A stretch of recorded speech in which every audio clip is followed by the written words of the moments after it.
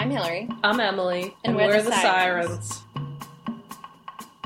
Today we're talking about the 1962 movie The Music Man. And in July 1912, a traveling salesman, Professor Harold Hill, arrives in River City, intrigued by the challenge of swindling stubborn Iowans. Masquerading as a traveling band instructor, Hill plans to con the citizens of River City into paying him to create a boys' marching band, including instruments and uniforms, which we have to talk about how that con actually is effective. Once he has collected the money and the instruments and uniforms have arrived, he'll hop the next train out of town, leaving them without their money or a band. Hill anticipates that Marion, the town librarian and piano instructor, will figure him out, so he sets out to seduce her. Real feelings develop between them, which complicates both Marion's plan to expose him and Hill's plan to leave town. Musical hijinks and shapoopy ensue. And I'm a little bit concerned that this is going to be the first musical we look at where I'm very low on the scale and you're very high on the scale. There's a first time for everything, Emily. So just a couple pieces of trivia. Morton DaCosta, who directed the stage version of the musical, both directed and produced the film. So the film was very faithful to the Broadway show, which was a big hit and had come out only a couple years before the movie. Preston, who was the lead playing Harold Hill, the actress Pert Kelton, who played Marion's mom, and the Buffalo Bills Quartet reprised their stage roles. The role of Harold Hill was offered to Cary Grant, but Grant declined, saying nobody could do that role as well as Bob Preston. Yeah. It's a new year, 2020, and we're switching up the format a little bit, so we're just going to be doing one bio per. So do you want to tell us a little bit more about Robert Preston, which I think is the first time we've seen him? And I will preface this by saying that I took issue with the framing of his bio on Wikipedia. So, yeah. Mostly because at some point in this bio that I was reading on Wikipedia, whatever Wikipedia editor decided that it would be appropriate to say that Robert Preston was not known for his singing voice, even though he is best known in part for The Music Man and Mame and Victor Victoria. So I don't know how that can possibly be true. You're not a Broadway lead without having a good singing voice. All that being said, Robert Preston Messervy was born in Newton, Massachusetts on June 8th, 1918. Following the attack on Pearl Harbor and the United States' entry into World War II, he, as a young man, joined the United States Army and served as an intelligence officer. When he began appearing in films, the studio he was under contract with ordered him to stop using his actual family name, so that was at that point that he became known as Robert Preston. He appeared in many Hollywood films that were westerns, and then also in the sound remake of the movie Beau Geste, which came out in 1939 and starred Gary Cooper and Ray Milland, and then he was featured in Northwest Mountain Police in 1940. He appeared throughout the 1940s and 50s in a number of stage productions, including the title role in the musical Ben Franklin in Paris, and he originated the role of Henry II in the stage production of The Lion in Winter. By the time he played Professor Harold Hill in The Music Man in 1962, he had already won a Tony Award for his performance in the original 1957 Broadway production, and Meredith Willson, who wrote the story of The Music Man, he insisted that Robert Preston participate in the film over the objections of producer Jack Warner, who had wanted to cast Frank Sinatra or Cary Grant, which would be a very different movie. I could see Cary Grant's charm, but I don't know. And Frank Sinatra, not at all. Well, and it would have been the same year that he was in Charade, I think. So imagine that Cary Grant. No. In 1979 and 1980, Preston portrayed the family patriarch Hadley Chisholm in the Western miniseries The Chisholms. He also appeared in the 70s in Mame and Victor Victoria in 1982, for which he received an Academy Award nomination, which falls outside the scope of our podcast, but it is a fantastic movie. And Emily, if you have not seen it, we might have to... Oh, okay. It also has Julie Andrews in it. Preston died of lung cancer on March 21st, 1987, at the age of 68. He was cremated and his ashes were scattered at sea. Whoa. I really don't know him that well as an actor, but I did think he was excellent in this role. I have seen Victor Victoria and The Music Man and Beau Geste, so I've seen him in enough things that I was surprised to see somebody, pigeonhole him into one particular kind of performances. Well, you could always go and re-edit it on Wikipedia. That's right. I'm going to become a Wikipedia editor just to fix this entry. So you had never seen the movie version of The Music Man, is that right? I think I might have seen scenes from this version. So I do have a history with The Music Man. It's not this movie. I saw a bad high school production of it when I was in high school. There was a remake of it that came out in the 2000s, which I saw on TV.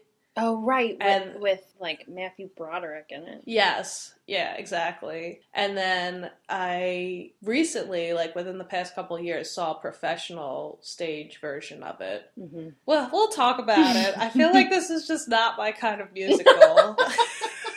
There's not enough tap dancing in it? Is that what you're trying to say? Well, no, there's no tap dancing.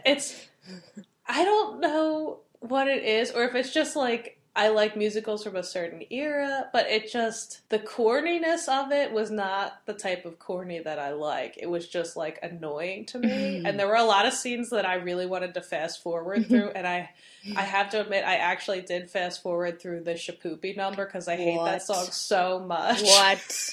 Emily? But, I will say this, there's a lot of really beautiful music in it. Shirley Jones is amazing. Okay, you're winning yourself back into my heart. Yeah, but I also have a lot of questions about the actual plot, what we're supposed to believe is happening with the characters internally. Yeah, and also all the child actors are super annoying, and I want them all gone. So I'm laying it out there. The one thing I will say for this movie is the production value was great. It had a huge ensemble cast. Like, some of the scenes, I was like, they must have had like 1,000 extras in these scenes. It was pretty incredible. The costumes were great. The dancing was technically good, but I didn't really like it. I don't know. So anyway, that's kind of my take. But what about your history with this? Because I know this is a movie you really love, and I'm sorry to say negative things about it. This is one of the first movies that I remember like listening to the soundtrack over and over again on repeat, and I forced my family to listen to the cassette in the car. And it was the movie that made me fall in love with Shirley Jones, and it was my favorite movie from the time I was like 8 years old up until probably I was 25.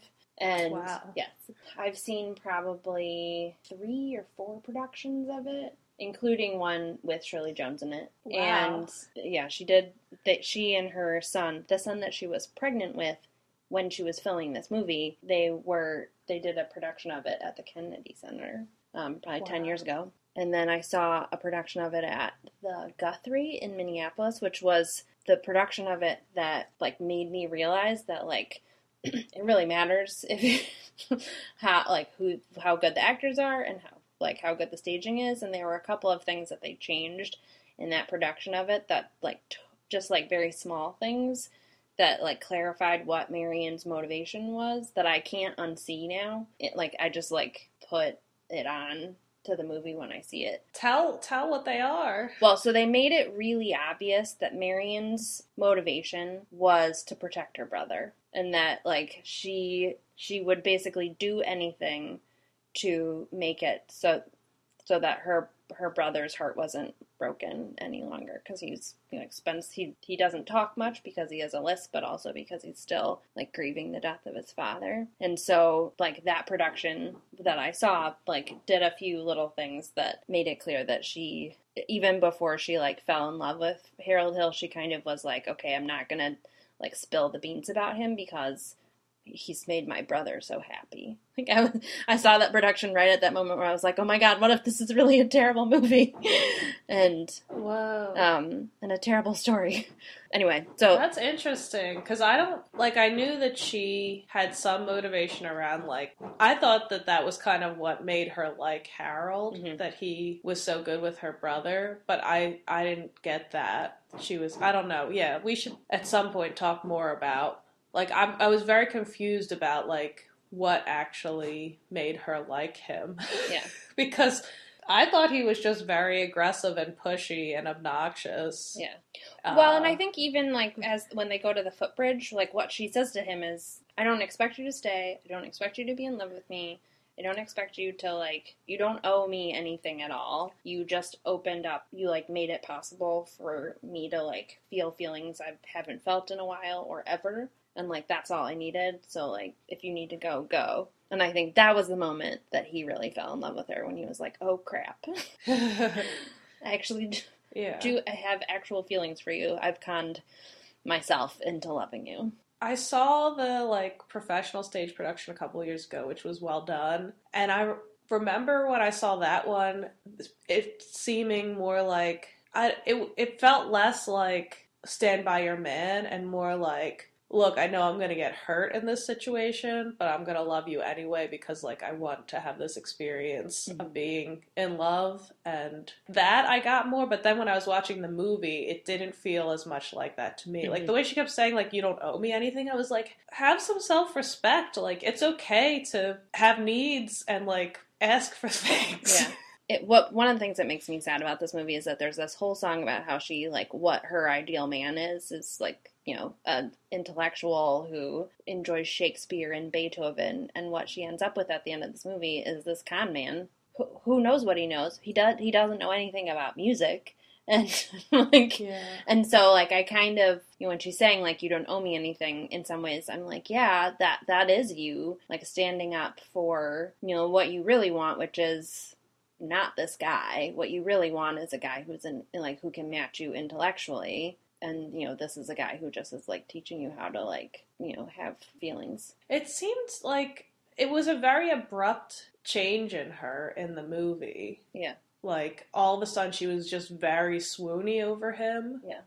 And I hadn't really sensed an attraction from her earlier. Yeah.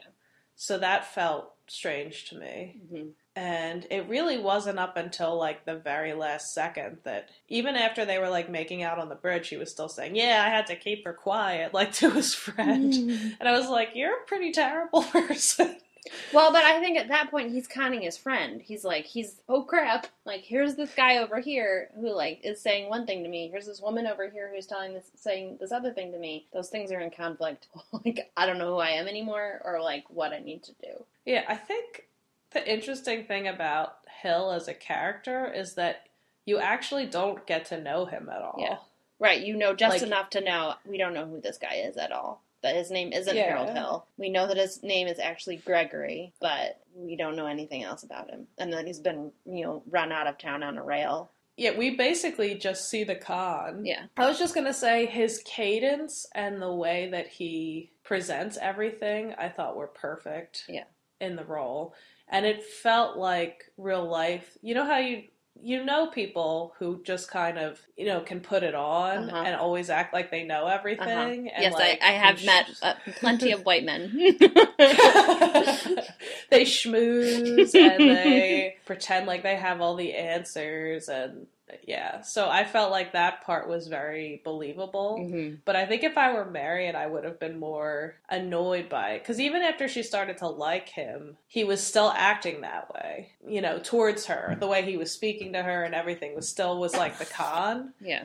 And I was like, don't you find this insulting? Because people who con are like, the whole thing is that they're getting one over with you. They feel like they're smarter than everyone else. Part of me was thinking about him as just, like, this compulsive liar who has, like, built up this, like, web of lies. Like, at some point realizes that it's such a tangled web of lies that he is also tangled up in it, and he can no longer tell what is true and what is false. And at some point he's just like, face that fact and figure out what the true thing is.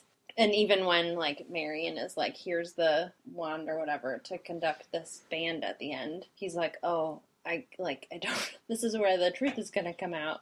You know, he ends up doing it, like, going through with it, I think, in part because he knows that, you know, that's what's best for him. Yeah, I see that. I did like a lot of the love songs in this, I think, are really great. Like, Till There Was You is, Yep. I think that's one of the best musical love songs. That song was played at our wedding.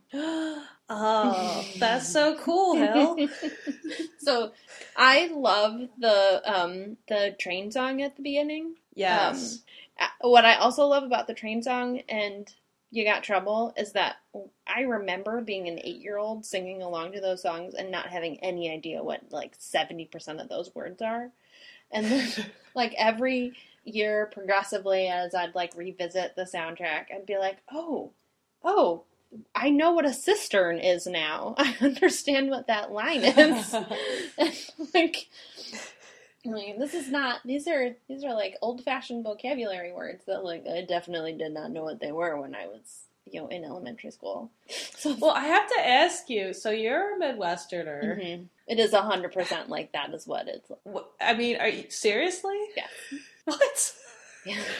Yeah. Do people say egads? No.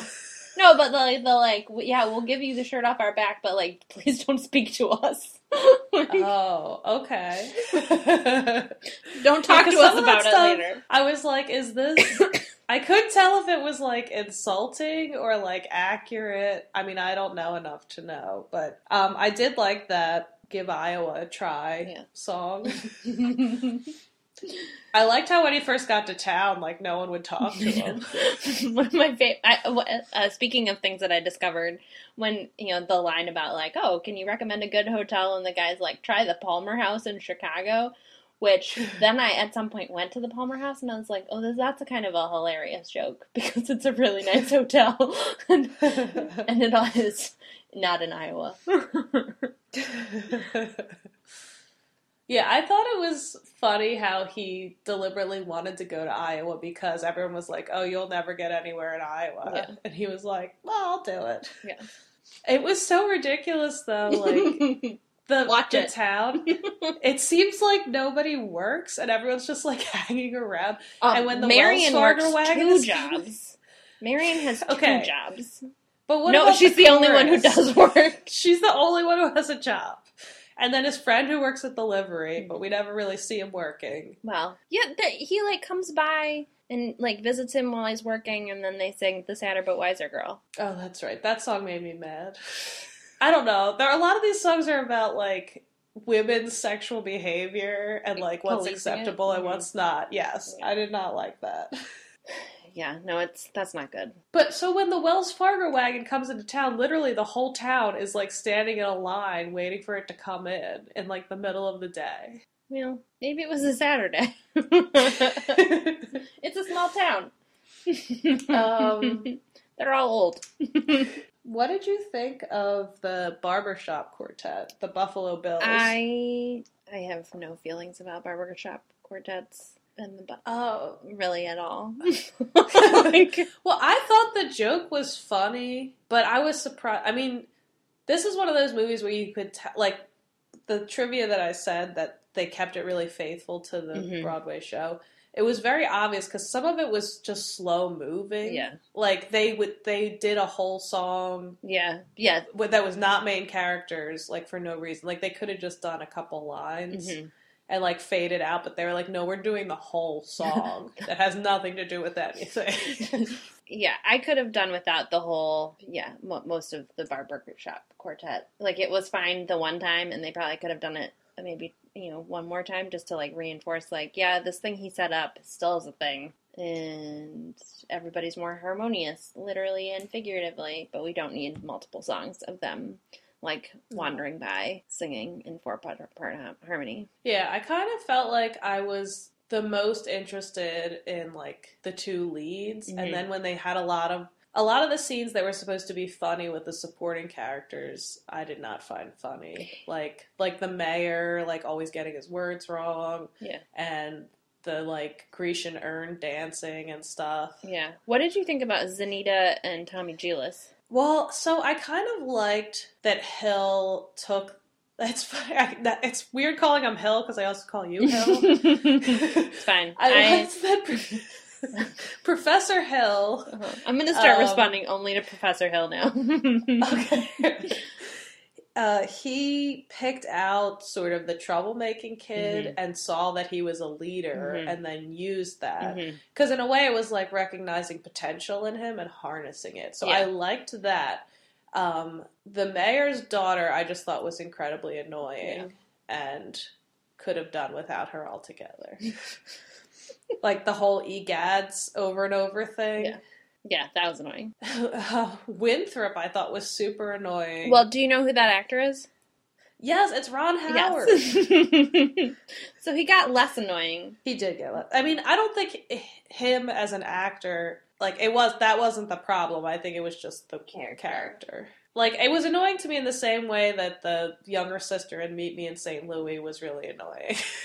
Yeah, there's no getting around it. You are annoying as a character. But I liked that Professor Hill showed an interest in him and all of that. I really didn't get that subtext of that Winthrop was, like, badly affected by his father's death. I didn't pick up on that. Yeah, she mentions it just in passing at some point, like, when she's yelling at Professor Hill about, like, she says something about how, like, he's a scared little boy who can't understand why his father was taken away from him. You know, and he's been brooding about it for 5 years or something like that, or 2 years, and maybe Professor Hill, you can explain it to him, which, like, but, like, that, I think, is the only mention of it. And I only know that happened because I've seen this movie dozens of times.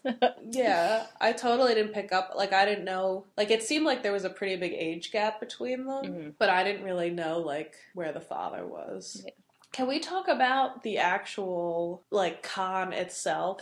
I don't understand why. Like, so he actually produced instruments and uniforms. Right. So, like, wouldn't a better con have just been like, oh, you're all ordering these things, and then he leaves?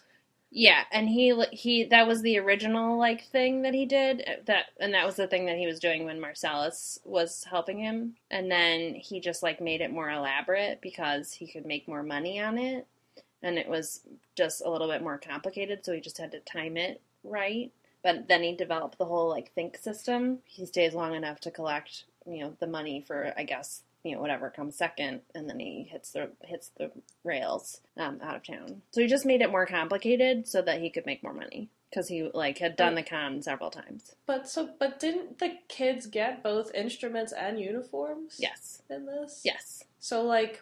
Remember, he was, like, walking around to the townspeople, and he was, like, making up shit about you have this, like, thing with your palate, so your son must have that same palate, too, which is totally made up, you know, totally buttering them up, and then he, like, signs them up to order whatever the instrument is, and they hand over the cash there. But he has to, like, stick around to, like, teach them, quote-unquote, teach them the think system, and then he, like, leaves right when the band uniforms come. So the additional money is, like, for lessons? I don't know. It just seems like if they give him money... Why isn't he leaving immediately? Yeah, that's what I don't get. And why is he actually ordering stuff? Like, it doesn't make sense. I don't know. But they get uniforms in the end. Yeah. I don't know, like... You're smarter than the average Iowan, I guess. I mean, part of it is that he's supposed to be, like, leading the band and setting the band up so that then they're, like, ready to go. Yeah, I mean, I get that I don't know. It feels like it's not much of a con if he's, like, that's more just like being like a regular salesman, and it's just like, well, I convinced you to buy the stuff you don't need. But they actually got the stuff. Yeah. So there's nothing illegal happened. Right. Yeah, I mean, I guess, like, there is that, like, tension of, like, there are these, like, other traveling salesmen, like, now, or, like, maybe even then they knew that traveling salesmen, like, they're just, you know, fly-by-nights, you know, but there was, like, the tension in this story that there were, like, some good traveling salesmen that this guy was, like, giving a bad name. So you have to, like, suspend some of that, like, disbelief, I guess. If I were the con, I would have just been like, all right, I'll take your orders. See ya. Get a whole bunch of money. And leave. Exactly. And then the risk is lower. You get all the money. You don't have to produce anything. That's true. I guess I'm overthinking the con. Because I'm like, this con seems actually less lucrative than if he just did something that was less risky. Yeah. Well, I think he has to make it a bigger thing because otherwise because he's trying to sell to like the whole town so he can make all this money. So he has to like build up, like when he first gets there, what kind of trouble is there around here? And Marcellus is like, there's really no trouble around here. There's no problem you need to solve because people are only going to buy things if they have a problem they need to solve. Like they won't just like buy things because it's 1912 or whatever in Iowa. So they're not just going to be like, oh yes, I've decided today I want a trumpet or a flugelhorn. Very practical. Yes. So he had to like first like build up the problem of the pool table and be like, here's this big problem of the pool table, so you need this big solution to go like to match the big problem. We're not common. I felt like that pool table. The pool table song resonated with me because we just got a pool table and it caused a lot of trouble. I was like, you're right, pool tables are bad. Pool tables cause trouble. We all want to help one another. Human beings are like that. We want to live by each other's happiness, not by each other's misery. Well, are we ready to talk about social justice? I think so. I was thinking about the whole Tommy Gillis narrative as a like social justice piece of this movie because they mention in passing that his father is an immigrant. He lives on the wrong side of the tracks. He's like totally the like pariah for the town when anything like remotely happens. I mean, he does light a firecracker off behind Mrs. Shin, but like I thought that was kind of hilarious though. Well, and that like he runs up and does it. Everyone can see them, and then Mayor Shin is like, "Who did that?" And then the girl is like, "It was Tommy Gillis." It's like, we can all see that it was Tommy Gillis. Everyone can see that. Yeah, he definitely needed to be voted out of office because he was pretty incompetent. And that could be a social justice thing too, that like the town like government was just like not effective. Yeah, I mean, and then they tried to do vigilante justice. Yeah, there were a couple of racial things. Yeah. Yes. I mean, obviously the Native American skit was problematic. Wrong. And then did you notice, so you know all the words to the pool song. Mm-hmm. Did you notice how they talk about ragtime and then your kids are going to get jungle fever? Mm-hmm. Like, that's definitely like a dog whistle, right? I think so. Okay. I just wanted to make sure. I'm looking at those lyrics. He says, one fine night they leave the pool hall heading for the dance at the armory. Libertine men and scarlet ribbon women and ragtime, shameless music that'll grab your son, your daughter, with the arms of a jungle animal instinct. Mass hysteria. So I guess you could be right. I have never heard it that way, but because he talked about the ragtime and then and then he says like jungle and animal, I was like, I don't know how I feel about this. No, I think that's a good, it could be. I mean, there are no people of color in this town, so I don't know if they're very tolerant people. I mean, based on what we know about the people in this town, I would say they are not very tolerant people. Yeah. So, I mean, I wouldn't put it past. No, that's a good call. I don't know if there was like a super strong social justice message, but I mean, there was sort of like have leniency to people who commit crimes, I guess, who are white men. Yeah, who are white men. Yeah, white men who are not immigrants, because they're all about like, oh, Tommy Gillis is the scapegoat for everything. But yeah, overall, I didn't think a very strong social justice. Yeah, there were opportunities to talk about it, and they didn't. It just showed showed the context of the time, really. I've been living my own life, making my own decisions for a long while now. It's impossible to go back to being treated like a child again. Did you think it passed the Bechdel test? I do not think it passed the Bechdel test.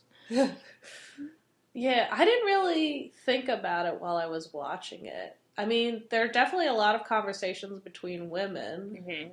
But they're like, they're kind of catty. Yeah. Oh, that Pick a Little, Talk a Little song? Oh my gosh. The stereotypes alone.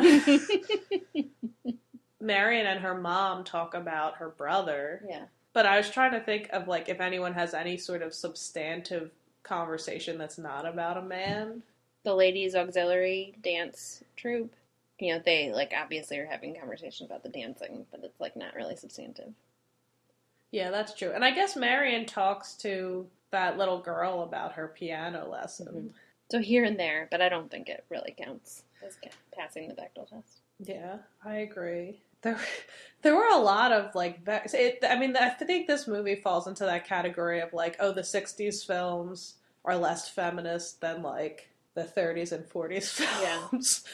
Because that conversation that Marion has with her mother, where she's like, well, these married women don't want your advice because you don't have a husband, so what could you possibly know? Yeah, right. And she's like, I know a lot of things. Which I've always wanted to know more about Marion's backstory, to be like, how do you know all of these things? Yeah. I liked the Marion of the first half of the movie a lot better. Like, I think... Before she got her man? Before she got the man, yeah. Before she capitulated to Professor Hill. And his aggressive, like, getting in her face and, like, not respecting her no. I thought her job at the library seemed really cool. The library was gorgeous. She had, like, a decent life. Like, she was, like, working at the library. She was, like, had her brother, was doing her piano lessons. Like, I could see her wanting to maybe get out of the town, but... Yeah, I think she really wanted to get out of the town.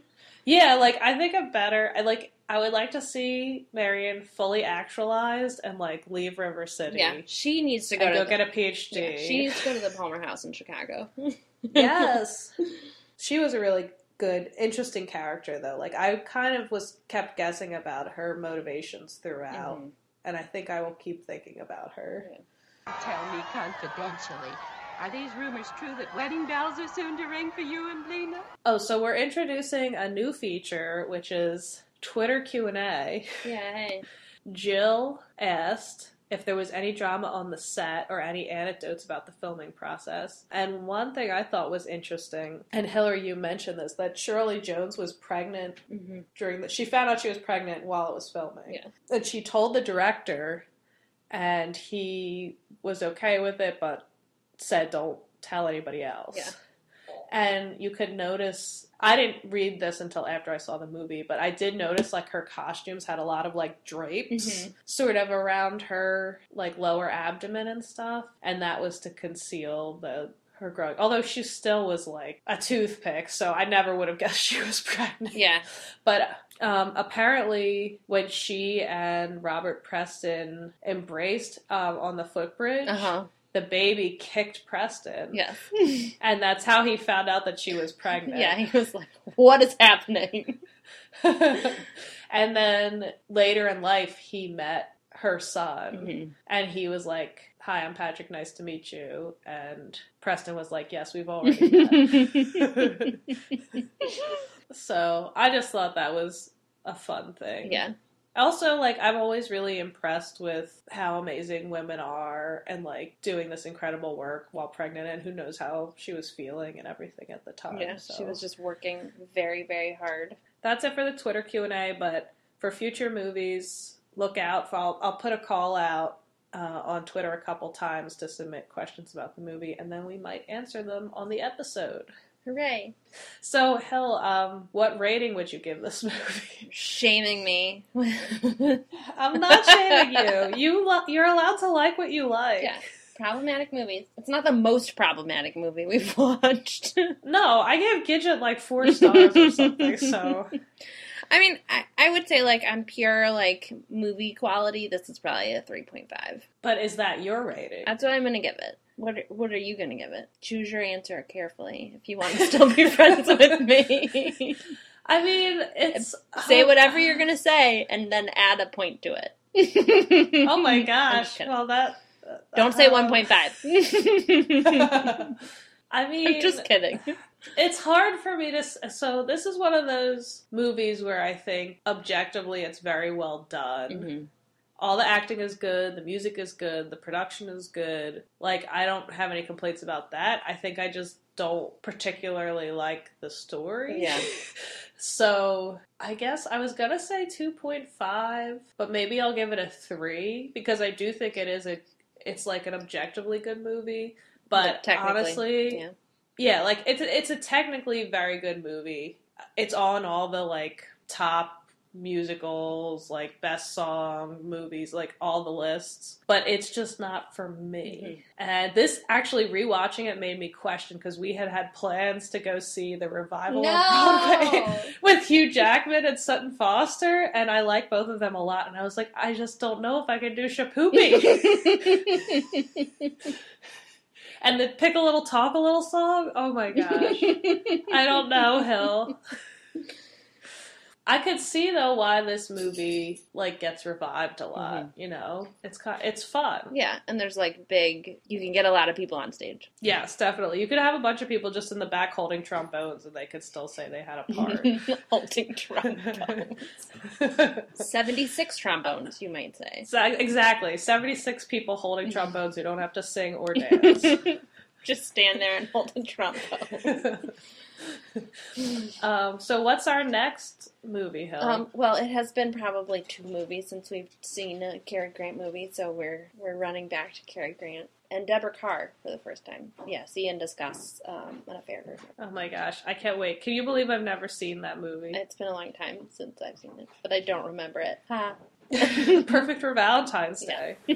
May it please the court, I submit that my entire line of defense is based on the proposition that persons of the female sex should be dealt with before the law as the equals of persons of the male sex. Follow the Screen Sirens on Twitter @TheScreenSirens.